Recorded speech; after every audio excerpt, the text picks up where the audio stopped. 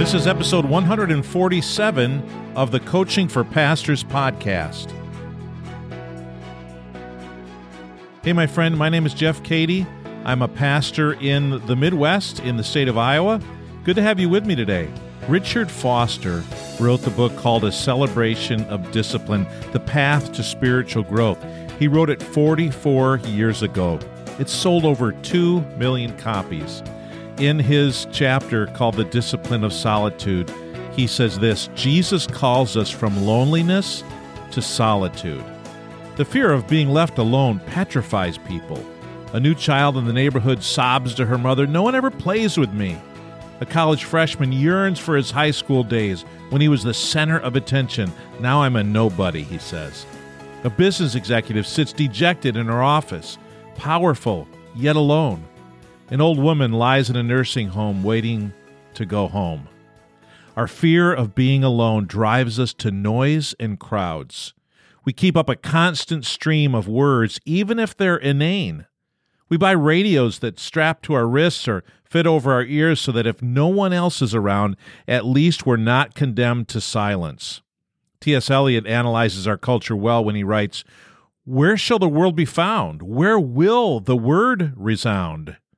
Not here. There's not enough silence." But loneliness or clatter are not our only alternatives. We can cultivate an inner solitude and silence that sets us free from loneliness and fear. Loneliness is inner emptiness. Solitude is inner fulfillment.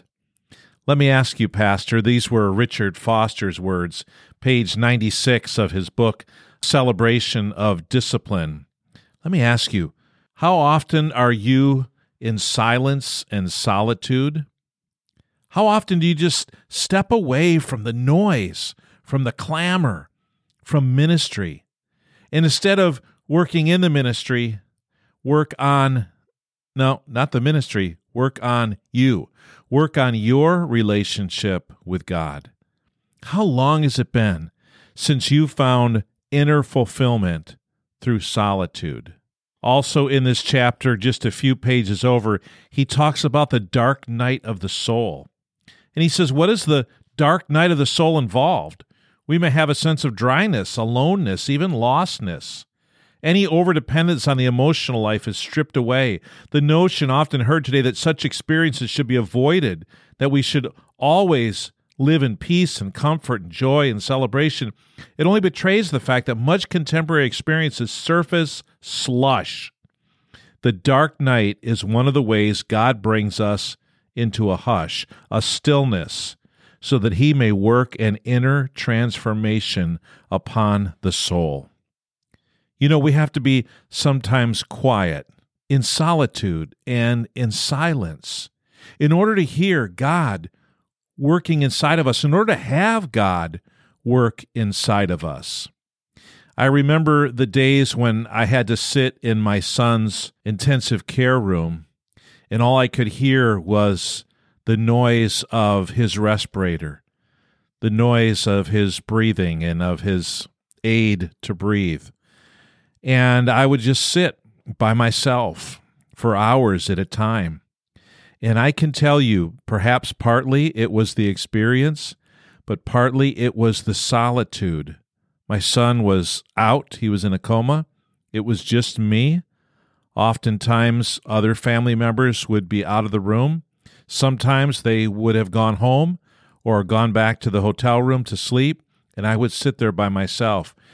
Man, God did such a work in my heart in those days and in those hours when I was all by myself, in solitude and in silence in terms of any conversation with another person or even in terms of a conversation with myself or with God.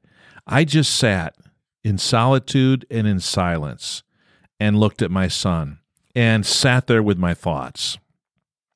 Pastor, don't wait for tragedy to strike, to take the opportunity to sit in solitude and silence.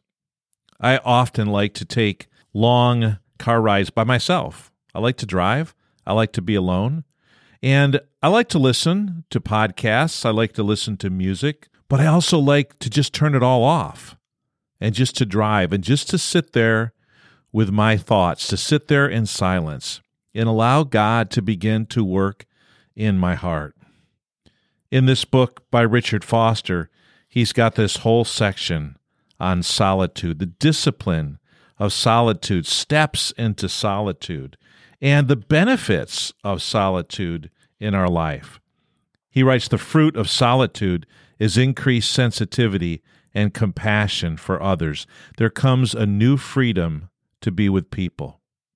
Pastor, do you need an increased sensitivity and compassion for others? Man, I tell you, I do. I've been in the game for a long time, and there are times, surprising to me, when I seem to have compassion fatigue and caring fatigue. And honestly, I just want to get away. And I think those moments when we want to get away, we just need to get away. We need to just sit in silence and sit with God and sit with our thoughts. There are more messages incoming in our lives than ever in the history of mankind, which necessitates a greater urgency for us to sit in solitude and in silence. It's a discipline that we would do well to practice and do well to incorporate into our life. Just some thoughts, some random thoughts on a Monday. I hope that they cause you to think. They cause you to consider. They cause you maybe to think thoughts that you don't normally think about yourself and about your relationship with God and about how you're managing your ministry vocation right now. So thoughts for you. Carry them with you throughout the day. See what God does with them. And I'll talk to you tomorrow on the Coaching for Pastors podcast.